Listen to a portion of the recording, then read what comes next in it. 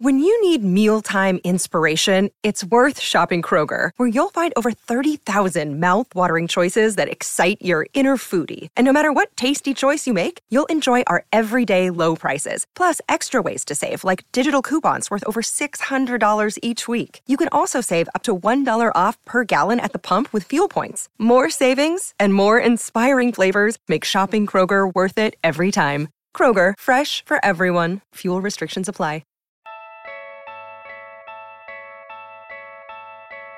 What can we take away from the Summer League? Are players now that much more athletic than in the 70s? How deep is the Daryl Morey effect on the league? The only question left is, say it with me, you win?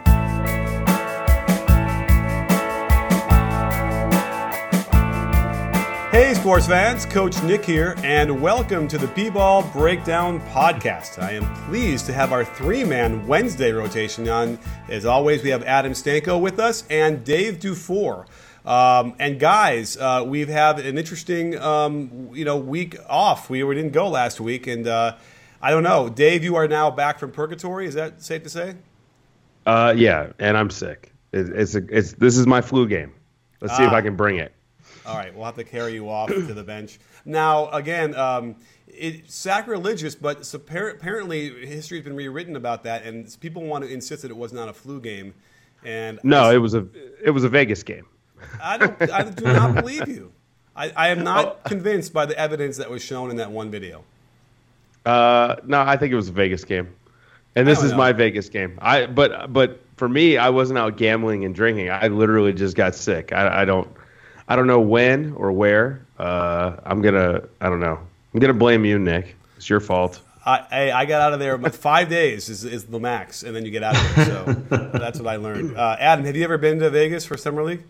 Yes, I've been, but it's been a while. Dwight Howard and Jameer Nelson were playing for the Magic the last time that I was watching some Vegas Summer League, and I did not end up sick and have to carry a podcast the next day. Okay, I don't want to call you out, but that doesn't seem like the Summer League was in Vegas back then, was it?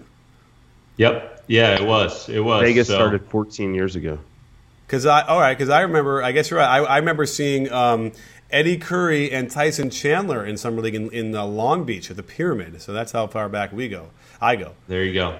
And that's when I first accosted Tex Winter to talk about the triangle offense. That was great too. So, well, enough about us. And let's break into some Summer League stuff because obviously there's a lot of recaps going on, and we want to talk a little bit about what's going on. And so I think it's safe to say that if you go back and listen to what we were talking about from the rookies to watch, we are pretty close to being spot on. Is that a fair statement? Yeah, I think that absolutely we were. I mean, you go down the list, we knew about the top guys, and I think everyone could call their shots on that. But I think when you start to look at the other guys a little further down, Dennis Smith Jr., John Collins, Donovan Mitchell, I just think over and over again, I think we have to take some credit here that, I think we were right. And, also on the guys that struggled in Summer League. And what we said during the draft broadcast wasn't necessarily that, all these guys are going to be superstars, but we knew who was going to be impactful early, and we also knew who would struggle early. And you look at Zach Collins on the Trailblazers, and I think he's a perfect example as a guy that right now is going to be tough for them to sort of get into the rotation, even though they're probably going to have to, just because it was a weird move that they made. So all in all, I think we should give ourselves some credit for that, and it was cool to see these guys show out. Absolutely. I mean, Dennis Smith Jr. looks like everything we talked about on the draft show. I think he's going to be the rookie of the year. He is just an overwhelming athlete. He's elite at getting to the free throw line. I mean, can you think of another rookie that was this good at getting to the free throw line? Yeah, I mean, it's incredible. So we know he's going to score. He made his teammates better by attracting the defense and getting rid of the ball when it was coming. And what I really liked about him was that he didn't just stand still. When he got rid of the ball, he was actually looking to get to the hoop, including one missed dunk, which would have been the greatest dunk in the history of basketball. I mean, the ceiling would have imploded on itself if he had gotten that dunk to connect. So, I mean, I'm still really high on Dennis Smith. Lonzo, of course, had an amazing summer league. And I think the Lakers' young guys in general did. Kuzma really showed me a lot. So yeah, I mean, it was a good summer league for a bunch of guys, and then for the guys that didn't really have a good summer league, who cares? You know, like to me, the summer league is where you get to see guys. If they do good stuff, that's great, but if they don't, it's not the end of the world. Right. You know, it's funny because Dennis Smith, to me, what I thought I liked the most was that he wasn't just gunning and trying to shoot every single time and trying to score. And because I thought that might happen, where he's just going to be like, I'm the man, I'm coming in here, I'm going to show everybody. He actually was making the right plays and trying to kick the ball out when he could and get the offense going. So it's very encouraging because, without question, Carlisle is going to get him into those situations where he will do well, and they'll design their offense around that for him. So I'm excited about that. I was in the gym for the John Collins. John Collins? Yes. The other Collins, when he dunked over two guys, and that was probably the dunk of a summer league, I imagine. And I was able to catch a quick video of that on the replay screen on Twitter. So that guy was a real big surprise to me athletically, and I suspect that he's going to end up, making a mark in the NBA. Yeah, I mean, I saw John Collins work out a couple times, actually, before the draft, and he blew me away. He's one of these guys that sometimes, guys in college don't get to show their full arsenal, and they also don't get to work on their individual skill sets as much as they do once they reach the league and they're working with, specific trainers that can get their individual skill sets built up. And he took one 3-pointer in college, but he could shoot the ball actually pretty well from the outside. He can be a pick and pop guy, and just his explosiveness, obviously, you saw some of that in college, but he's a special athlete. He can also handle the ball some and attack the rim. There's questions about his defense, and he's still working through that. But in terms of the offensive player he's going to be in the NBA, I'm super excited about John Collins. And I think that the big thing to look at, and I think it's important to have you guys discussing this, is the idea of which of these guys are going to take that game that we saw in college and then in the summer league, translate to the NBA level. And I think you're right, Nick. It's one thing to say, okay, this guy had a great summer league, but does it still translate out to, to Dave's point? Like,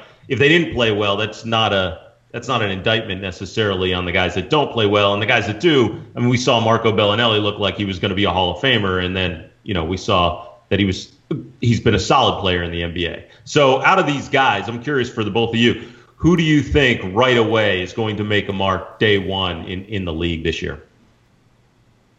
I think Dennis Smith, for sure. He's in a perfect situation. He has two really good pick and roll partners for him, right? The incredible disparity in athleticism between Dennis Smith and Dirk Nowitzki on the pick and roll is going to cause all kinds of problems. And then you got Nerlens Noel, assuming they're bringing him back on this restricted free agent contract as your rim runner. And I just don't know who you guard in that scenario. I could see them running a little bit of a Spain pick and roll in that, with Dirk as the popper and Nerlens as the runner. And that feels pretty unstoppable. You can put Harrison Barnes and Wesley Matthews in the corners, and I really just think that Dennis Smith is going to have a hell of a season. I think the context you have to put it in is also who's going to get the most opportunities in the NBA right away. And certainly Dennis Smith will get that. Lonzo Ball will get that and will be, I think, he affects the game profoundly without even scoring the ball. Like he'll be able to do that, I'm convinced, with his passing. But a guy like Jason Tatum, for instance, looked really good and certainly has a lot of ability, but is probably going to get stuck behind Morris and Brown and Hayward and probably not get a lot of minutes. So all of a sudden it's like, well, we can look at that after the end of this next year saying, well, he wasn't as good as we thought, but it's simply because it's in a tough situation for him. I feel like I'm missing, as a Crowder is also going to be in the position if he stays. So, it's a kind of a crapshoot depending on, where you're going. And that's what we have to look at when you're figuring out like how we're going to judge these guys after a year or two. That said, it takes almost no time to judge great home-cooked meals when they're delivered to you from Blue Apron, the #1 fresh ingredient delivery service in the country. Now, I get it. You're too busy to get over to the supermarket with your list and wait in that crazy long line, which is why Blue Apron is such a great service. They deliver high-quality ingredients in the exact quantity you need. Their menus are very flexible based on your individual tastes. I just made shrimp rolls with quick pickles and sweet potato wedges, and I gotta say, the fresh dill and garlic were a great touch. I even had time to set the table with our colorful placemats, and I got some serious dad points, which allowed me to pick the movie that night. So head over to blueapron.com/CoachNick to receive your first 3 meals free with free shipping as well. You will love the experience of being the head coach of your kitchen. Preparing your food is like running a practice, and eating the great tasting meal is like the game. And guess what? You win every time. Blue Apron, a better way to cook. Yeah, and I mean, you look, Markelle Fultz, I think, is going to get obviously ample opportunity, which we knew. The question for me, and we talked about it on draft night, De'Aaron Fox. I mean, you know, he's a guy, obviously, shows incredible explosiveness and could be a really special player at the NBA level. Guys can't stay with him. No one in the world can stay with De'Aaron Fox, it feels like. I mean, he's that kind of he has that kind of quickness. He's a blur. The only question really for me for De'Aaron Fox is now, how quickly are they going to give him the keys to this offense? I mean, obviously George Hill's there. What's the situation going to be with how much they're giving him the role as the primary ball handler on this team? And the thing is, when you looked at what he did at Kentucky, and even in the summer league, like, he's such an explosive scorer that you can play De'Aaron Fox off the ball a lot. Now, granted, his shot still needs to come along, so somewhat of a liability there. But in terms of getting to the hoop and the ability to finish, especially over bigs, like, he's got that in spades. So to me, De'Aaron Fox is a guy that I'm curious about. If he gets those opportunities, to your point, could really do something special. Dave, thoughts? Yeah, I think obviously I love the Kings draft. I hate some of their free agent stuff, and for the reason that Adam just brought up, I think it gets in the way of their young guys, especially De'Aaron Fox. And I don't know if they're even going to start De'Aaron Fox. I think that's a problem. I think he should get the ball from day one, sink or swim. They're not going to be a playoff team, so what the hell was the point in signing George Hill and Vince Carter and Zach Randolph? It just, I don't know, kind of dumb. After that great draft, they went out and ruined it by signing. Vince Carter is probably going to contribute a little bit for somebody this year, but at $8 million, that's just way too much. And George Hill is still a good player. I just think it was a bad signing for them. Frank Mason looked pretty good out there at Summer League, and now he's pushed into a third guard role, which I think he's overqualified for. And again, this is just, I don't know. This kind of stuff drives me crazy. It's like, you're going to be bad. Just go ahead and be bad with the young guys and at least be fun. Like the Lakers are doing this. The Lakers are actually doing it right. We're going to throw the young guys out there. We're going to get them reps. And, yeah, we're probably going to stink, but we'll be fun. And we have, give the fans something to be excited about. And if Summer League's any indication, they're going to go completely ape shit for Lonzo Ball all year. So, hey, good job, Lakers. Well, the irony of that, you're saying that the Lakers are an example of this, is that last year they freaking bring in Deng and they bring in Mozgov and get in the way of the young guys that could have developed. And then the year before, when they had the whole Kobe thing, also got in the way of that development. So they're not, immune. And then, again, even bringing in Lopez, I know the trade, for whatever reason, works for, the LeBron sweepstakes next year. But, I personally would love to see Zubac thrown out there, get his ass handed it to him, and I bet you after 40 games, he'll start to figure some things out, and we'll start to see more of his nice games. So I don't know. I feel like that's a puzzling thing, especially and with the Kings as well. What I saw from De'Aaron Fox, it might not even show up in the box score, but when you really, and this is what I recommend everybody do when you go to a game, especially live, is just watch one guy the whole time. And I did that with De'Aaron Fox for a game or a game and a half. And the guy was denying passes. First of all, I think he's still growing. He's so long as it is, and just for some reason, I don't even think he's 20 yet. Or wait, did we confirm this, Dave? Is he 20? He's not 20 yet. He's not 20. So he might end up being 6'5" for all we know. And really long, really athletic, really just has great energy out there. So I don't know. I'm convinced that De'Aaron Fox is going to be that guy. But again, we're going to have to struggle with all the guys they have now in front of him, particularly George Hill. And it's too bad because there were a lot of moments when you saw Buddy Hield and De'Aaron Fox kind of hook up for some nice stuff. And I want to see a lot more of that on the big stage.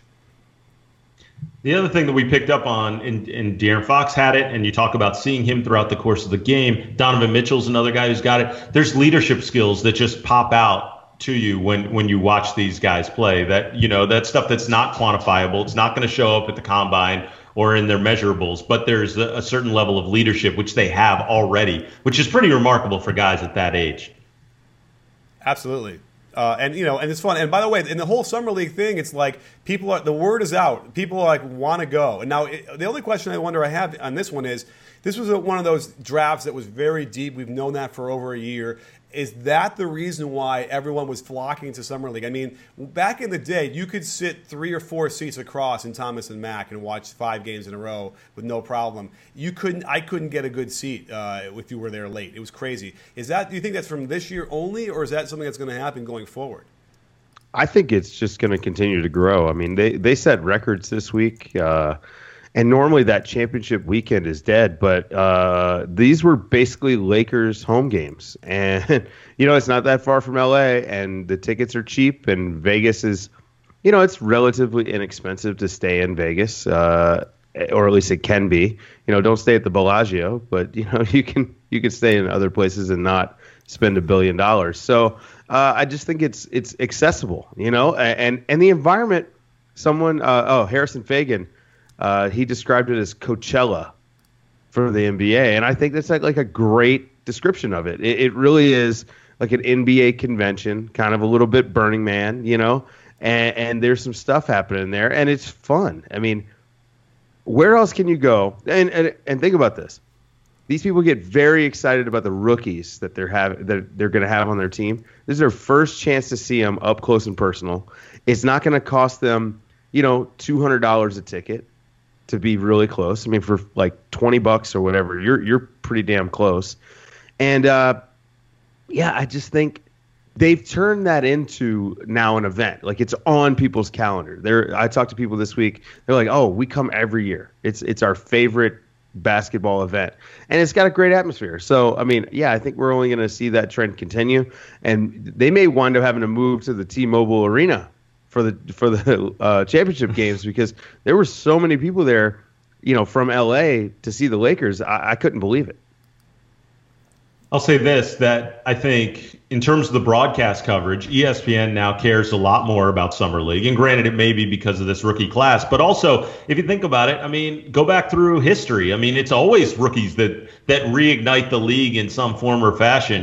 Magic and Bird, did it back in the day with their NCAA championship game. And I think this class might sort of push the Summer League to the next level. It's almost like something insiders knew about for a long time, but it's in the middle of the summer when other sports really aren't taking place. Nothing else is going on, and it's getting showcased on a nightly basis. And then we've got next year's rookie class, which is going to be maybe not as exciting from the perimeter, but certainly in terms of the class of big guys that are coming in. People are going to be thrilled to see, Ayton and Bamba and Porter and all those kids coming into the league. So I think, once again, 2 years in a row is going to push this thing to the next level. Combined with the broadcast coverage, it's a no-brainer. I think this thing's on the up and up. And that's fascinating you mentioned that, because I haven't even taken a look at what's going on for next draft. But in theory, this draft obviously was filled with like a lot of really good guards. And Adam, so is what you're saying now, next draft is going to have a lot of really good bigs? Yes, and versatile bigs, but actual true big guys. I mean, Mohamed Bamba is, going to be a 7-footer that comes in the league, just complete athleticism. It's almost the class that, you were talking about earlier, Tyson Chandler, Eddie Curry, that everyone was expecting. Pau Gasol was in that draft class. Everyone was expecting all these good bigs to come in, and, Michael Porter is outstanding. I mean, Michael Porter, people have been talking about as just being this elite prospect for so long. And now there's talk that he might not be the number 1 pick in the draft. And anytime you have that, you're talking about like 4 or 5 guys. The point guard, Colin Sexton. But not just Colin Sexton. I meant from overseas. Luka Doncic. Doncic. So, I mean, yes, next year's class is loaded as well, top heavy, whereas this one went, I think, a little bit deeper than next year's class will be. But this year's class was the year of the point guard. Next year, for sure, the year of the big man. And Marvin Bagley may be reclassifying. So Porter's brother as well. So, yeah, a lot of players like that. Wow. Well, it will be interesting to see how that affects the league going forward in the 3 or 4 years, because obviously, I've been saying this for that last month is, in 4 or 5 years, Kevin Durant will be a center, and not necessarily him, but like that body type, that will be what we have for centers, I feel like. And so no longer are you going to have these power forwards they don't want to, like Paul George will not complain anymore in 3 years about how too physical it is. And I feel like the centers are moving that way as well, because even now we already have 3 or 4 of them who are going to be the stars of our league going forward, who are all guys who stretch to the three-point line. They have ball handling skills. They have passing skills, which actually is interesting, by the way, really quickly. Did we talk about this before, Dave, about the centers in the 70s? Did I bring this up in the last podcast? No? Because I was talking with Curtis Harris, my buddy Curtis, who you should follow on Twitter. He's a historian and a basketball historian as well. We were talking at Summer League about, and that's the other thing about Summer League, it's so great. You walk around the concourse and you just literally bump into the people you want to talk to. So we were talking about the 70s and centers. And back then, your average center averaged 4 assists a game, double-digit rebounds, shot free throws really well. They were more skilled than the centers we have today. And I find that fascinating because we've kind of gone away from this whole notion of, it's more skilled, everything's better now. I feel like strongly that in the 70s, that position was more skilled than it ever had been since. I might disagree with that. I think it's more about opportunity. I mean, assists is completely an opportunity stat. And remember, back then, the ball always came into the paint or into the high post, and those guys got tons of touches. I think now what we see is centers usually are touching the ball to finish, not so much to initiate any offense. They're not getting post-ups, and then, when the double or whatever comes, they're not having to pass out. So I don't know necessarily that – I mean, let's put it this way. Who is the worst center in the league right now? I mean – or just let's pick a bad center. Who's someone who's pretty bad? Bad? Yeah. How about Joakim I know. Noah? My buddy Tariq Black. All right, Tariq Black. If you put him in 1975, he'd be the best player in the league. Oh, my God. Are you kidding me? Because Tariq Black was going up against Artis Gilmore, Kareem Abdul-Jabbar, Bob Lanier. Come on, Bill Walton. Forget about it. Because he has. But he has more skills than those guys. Oh, my God. Tariq Black we just don't, not? We don't. Absolutely. We just don't see him. You are insane. Those picked up basketball when they were like, I don't know, 12 or something. Tariq Black's probably been playing since he was born. Again, it's about these guys have jobs, and that's what they do, right? His job is to set screens, and maybe Tariq Black. Dave, you need to take some meds. I'm sorry. The strep throat is now something's happening where Dave's illness is taking over. Okay, let me say something here. All right. Bobby Knight had said before that about the players of today's generation. This has been a few years, but I think it still applies. He says, there were great players back then. There's just more great players now. And I think that's true. To say that Tariq Black would be better than Kareem Abdul-Jabbar and Artis Gilmore, I have to strongly disagree. Dave, I get the overall premise, and I can maybe make the argument for guys that were on the bench or guys who were getting opportunities in the NBA back then. But for the stars of the league, especially the big men, when it was at the height of, the big men era, I have to disagree. Some of the things Bill Walton was able to do in terms of his skill set, and I think he would have adjusted to whatever the league was today. I think he was using the best. He was maximizing his talent. And I think the interesting thing about today, even though there's, I think, a lot of solid big men that are guys that are really talented that can do a lot of different things. And, you said Kevin Durant playing, center in the future and all that. I think about this, the Celtics are looking that maybe they need a big man to come in and really, whether it's work alongside Horford or replace him or something. And the one name that gets thrown out is Anthony Davis, because you think about how many other guys could actually work to take the Celtics to the next level. That's where I think the difference is today in terms of the big man. I mean, maybe DeMarcus Cousins, Anthony Davis, you start to go beyond that. And I say, they're not going to get strengthened by grabbing another big. Listen, all I'm saying is if Tariq Black had played in the 70s, he would be the all-time leading scorer in NBA history. He would average 50 points a game.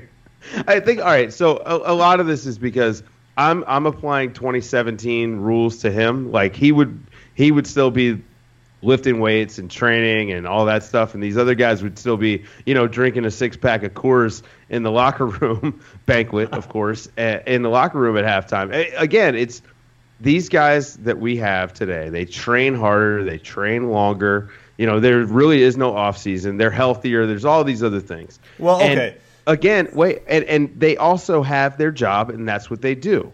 And so it's I just think as tough as it is to compare teams across eras, it's very difficult to compare players and player skill. You just can't do it, because if Kareem was around now, he would be running the pick and roll, and that's it. We probably would never even see the sky hook.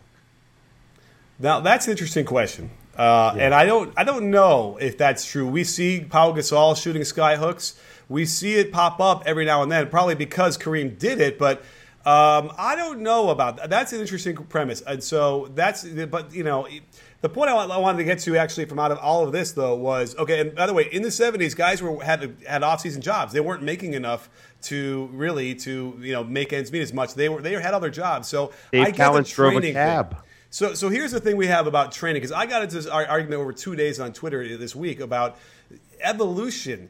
People wanted to come with a straight face at me and argue that evolution has caused players to be better in the 40 years.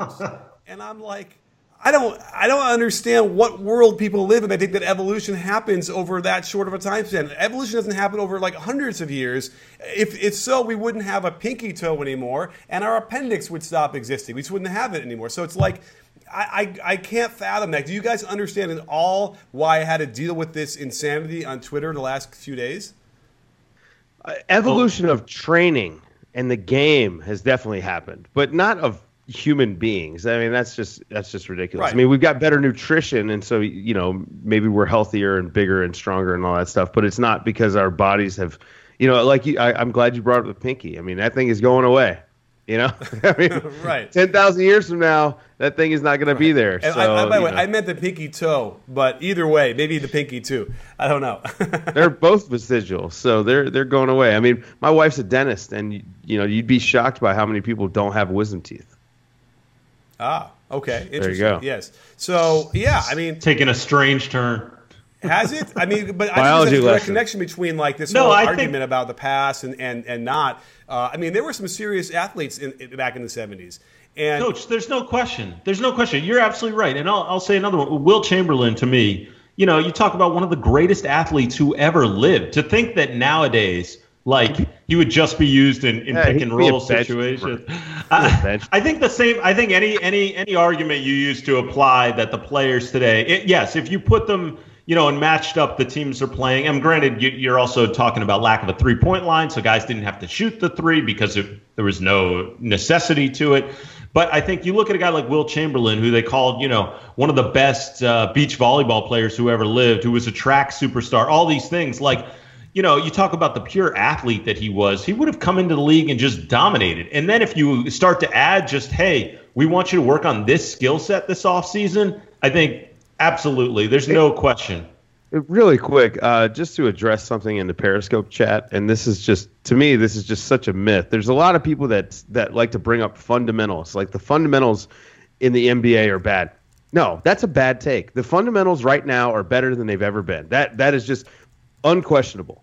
The fundamentals are so much better. Guys shoot better. Guys handle the ball better. Guys pass better. Go back and watch a game from the mid-'80s. And tell me that those guys are fundamental. No, they're terrible.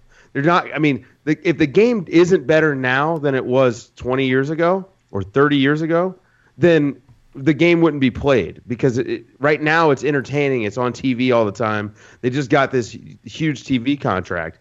I'm telling you right now, the guys who play right now have more skill and better fundamentals than at any other time in the league. And that's just the trend of everything. Guys are always going to get better. They're starting younger, right? They're training with skills trainers. They're doing these things. Right. There is no this terrible idea that, well, back in my day they had fundamentals. No, back in your day they couldn't play worth a damn. They sucked. They were terrible. Well, that's and I'm not saying true, now but individual players were good. Come on. I mean, Michael Jordan is still most likely the best player ever. I mean, there's a debate with LeBron. But like Larry Bird was like a 29% three-point shooter. Oh my God! Are you really going to do this now?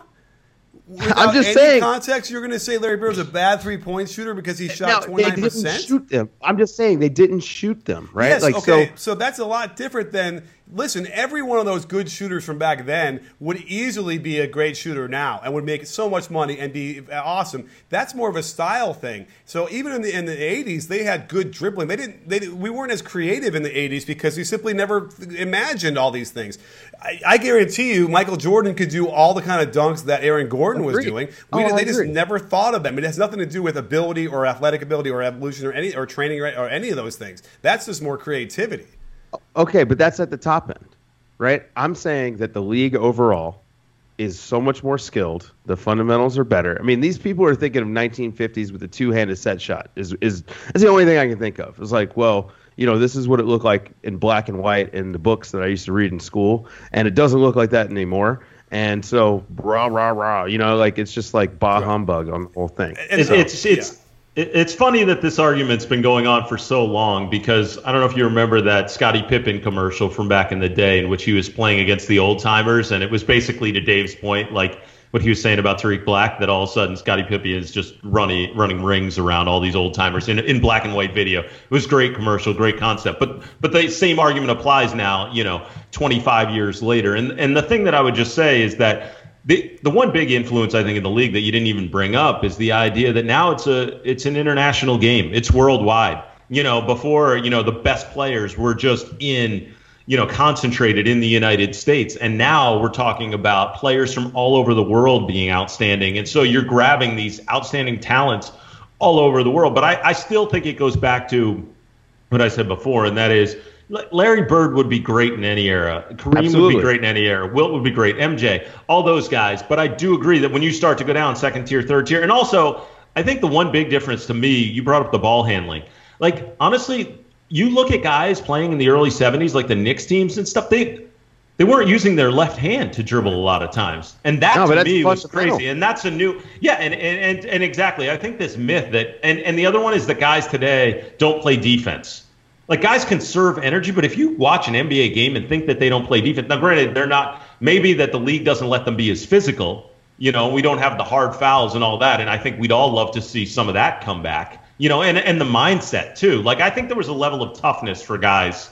There's guys today in the league that are tough, no doubt. David West, Draymond Green. But I think, like, you go back in history, I mean, you couldn't get on the court if you didn't have a certain level of toughness. So I think you have to look at the game is better sides. now. The game is better now for that reason. It's not football. It's basketball. Right. And I think, no one's arguing that.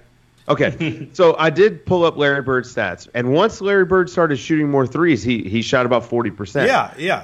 But my point still stands is that these guys just didn't do those things, Like, they didn't – we don't – like, I don't know that let's see. Who's someone who would now be a stretch for? I mean, Larry Bird would be a stretch Tony for. Kukoc. Oh, okay, but Tony Kukoc could probably play now. Right. Let me throw this out there. My medicine is making me a little delusional. All right, well, maybe. let me throw this out there because here's an idea I came up with just recently was, okay, so this actually centers more around like the notion of athleticism and athletic ability. And I think that's what really frustrates me because there were a lot of really good athletes. So they didn't train year round, they didn't eat the way they do now, all those things, but we had some serious athletes. So let me put it this way. In 1975, there were 18 NBA teams. So I will argue that the percentage of players that were really great athletes is almost the same then as it is now because we have a lot more athletes in total right now. But I think that in the percentage-wise, it's probably somewhat similar to what we had back then. We still have guys who aren't like athletic out there right now playing in the NBA and either on the end of the bench or guys like J.J. Redick is having an impact, that kind of stuff. So, Randy Whitman was J.J. Redick. J.J. Redick would score 50 points a game in 1975. Well, are you saying because they're not going to guard him on the three if he suddenly materialized on the court? No. I'm just saying that he's probably be like a top 5 athlete in the league in 1975. No, he would. Again, the training matters. Yeah, but it doesn't matter. Look at J.J. Redick. He's not a top 5 athlete in the 70s and the NBA. He's a pretty good athlete, though. But he's not like a top 5 athlete or whatever you just said in the NBA in the 70s. I don't know. No, I think he would be. He's a really good athlete. I think he's a good athlete in his own way, but I think Dr. you go J back was and playing in the 70s, okay? I mean, Dr. J. Oh, yeah, Dr. Johnson. David Dr. David Thompson. I David mean, there Thompson. were elite athletes playing back in the 70s. And again, I think there's sort of a mix of both. I mean, I'm more on Nick's side, especially because I think Dave, I don't know what kind of Tylenol PM he's on or whatever, but I think you look at what now. I agree with you that there's more NBA teams, but again, when you draw from a larger pool, you're no longer saying, hey, we're taking the best players in the United States. We're now going internationally and grabbing guys, from Russia. We're grabbing guys from the Sudan. All of a sudden now you've got the world's pool of players that we're grabbing from. And I think that's what makes a difference. Although I will say this, it'd be pretty cool if we could narrow the NBA down to 20 teams. Can you imagine how good the rosters would look? I mean, the Warriors would probably look about the same, but everyone else, their roster, unreal, I think. That'd be a pretty fun experiment to do. I'm ready for expansion. I think we need 2 more teams. Hey, I'm always for that, but I just think it'd be fun if we could just have some rosters where everyone was loaded. Yeah. Well, I kind of agree with that, too. Speaking of rosters and teams and expanding, we just heard that the Rockets, Les Alexander is going to sell the team, which is kind of interesting to me. And in some way, it seemed kind of out of left field. I don't know if anyone was really prepared for that. What does this mean, if anything? It means, Nick, I'm going to be hitting you up for a $2 billion loan so I can try to buy this team. Let's put a group together. Maybe we should do a GoFundMe to try to buy the Rockets. Wait, what did the Clippers sell for to Ballmer? It's like 1.6, I think. This is going to go $2 billion, possibly 2.5. I mean, the Rockets, Houston is a top 5 market. They've got Harden locked up for years. It's a good team. It's a potential championship contending team. And they are the most popular team in China, which makes them worth a lot of money. I actually would not be shocked if an ownership group comes out of China to try to buy the Rockets, and we see this price go north of $3 billion because they just have the money, and that could be something. That could be something really interesting. And as a matter of fact, if I'm the league, I really welcome that. Is this the Yao Ming influence? Why they're still number 1 in China? It is. Yeah. Wow. And, I think it was the Warriors that recently had a valuation of like $2.6 billion. So you think about, with the Chinese influence, to Dave's point, I mean, and understanding the stability within the organization, Daryl Morey always going after high profile players, keeping excitement in the building. Plus, as Dave pointed out, the James Harden factor. I think you put that all together. I think you could be looking at like a $3 billion sale. And why not sell high? I mean, if you're going to sell the Rockets, I mean, is there a better time in recent memory than right now? Good point, I suppose. I guess, yes. If you want to be able to sip pina coladas by the pool for the rest of your life, I suppose that's that would be this is how you do it. Certainly. Daryl Morey, is he concerned for his job at all with the new ownership? I wouldn't think so. I mean, the guy has done a great job of he's gotten superstars while maintaining a winning team, and that's hard to do in the NBA. He just went out and had a really good summer and brought in a bunch of pieces. Potentially another piece is on its way. And I think he's good to go. I mean, he's been there like 10 years now. I think anyone buying the team is looking at him as an asset that's being acquired as well.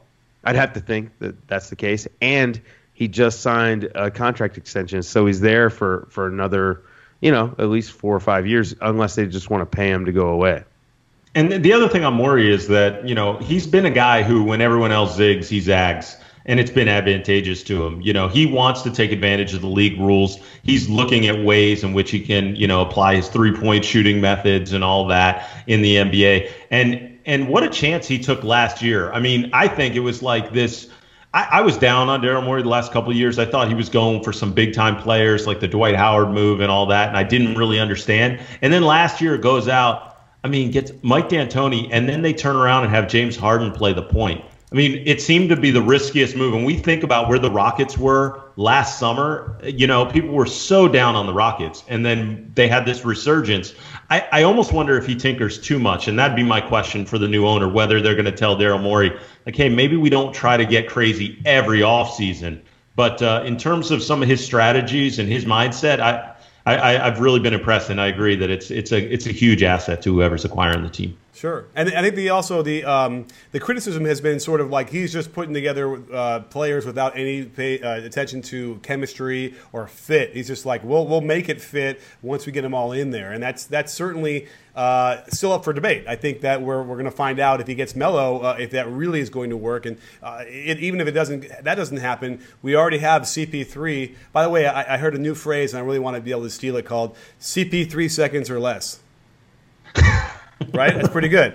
And so we have CP3 and Harden, and that's going to be already an interesting, way to make that work. And is that going to be able to get them deeper into the playoffs? So we'll have to find that out. And I think it's interesting. Also talking about Daryl Morey is that it sort of feels like all of the way that teams work and deal with each other now and make these deals is sort of all influenced by what he has done, all those sneaky things that he knows how to do. And so what I think that and what we end up having is like a sort of a glut of, and Adam, you were talking about this, is having a lot more of these one-year contracts or guys coming in and coming out. And I'm just kind of curious what the ramifications of that are. Well, I think the first thing you look at is just sort of what the league looks like right now. And I don't think we've ever seen this before. I keep calling it the test drive era of the NBA. I mean, there's multiple reasons for it, and Dave can go through them as well. But what's interesting is you look around, Chris Paul is one of them, 1-year deal. Paul George, 1-year deal remaining. JJ Redick signs a 1-year deal. Avery Bradley has 1 year remaining on his deal. And so these high profile guys switching teams with a lot of money on their contracts that's coming off the books, but yet also, it's sort of like, let's experiment and try it out. I mean, for the team, there's almost no downside. Now, maybe there is, because you have to sort of start over next offseason, and that's always a risk if it doesn't work out. But I also think on the plus side, I mean, signing a JJ Redick to a 1-year deal, $23 million in the past, having a guy take up that much of your cap just for 1 year, like, I don't think teams would take that chance. But nowadays, we're seeing that change, and I think this year will determine whether we're seeing it more in the future. I mean, if all of a sudden Chris Paul stays, which we expect him to stay, if it works out in Houston, he stays and signs a longer contract. Paul George, he's said, hey, maybe I'm open to playing with Russell Westbrook in OKC long term. Now, Dave, of course, doesn't think that's going to happen. But let's just say all of a sudden they find love together and they don't get shipped off to LA. Like, all of a sudden, I think teams may start experimenting with this more, but I think this will be the year we find that out. I think the Paul George situation is a rarity. You get a guy who's a top 15 player on a 1-year deal. That's one side of it. But the other side is that Sam Presti was able to get off of that Oladipo contract. So, he picked up a top 15 player for a season as a rental, but he also did a salary dump. I mean, it was a great deal for Presti. So even if Paul George leaves, you still got off that salary. You created some space, and they were going to have some cap problems next summer. I mean, they had some this year. And I'm still not convinced Russ is going to sign his deal. Remember, he's only got 1 year left this coming season. They're not going to have any problem with cap space going into next year, I don't think. Yeah, exactly. And so, and the other point about Paul George is just, what would the guy say? I've had a lot of people this past week say, well, but Paul George said, he might say, well, of course. Like, what else is he going to say? Like, I don't think Paul George is like a dick. I'm only here temporarily. I mean, I just don't think that that's who he is. And so, yeah, of course. It's like Magic saying that they're not going to trade D'Angelo Russell or Brandon Ingram. And, we've seen one of those guys traded. So back to the 1-year contract thing. Part of that is that you can throw more money at a guy. Like JJ Redick made $23 million for 1 year, or he's going to make $23 for one.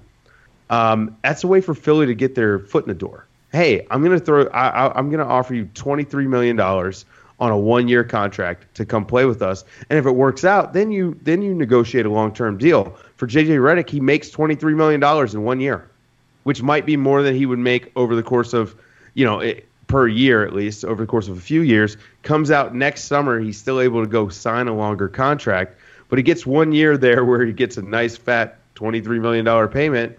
And, maybe it works out, maybe it doesn't. I mean, I think they're going to be a playoff team. So for teams and players, this is making a little bit more sense, especially guys like Redick, who he's been mostly healthy his career. So it's not that much of a risk. And even if he got hurt, hey, he made $23 million. Again, the key here being the $23 million.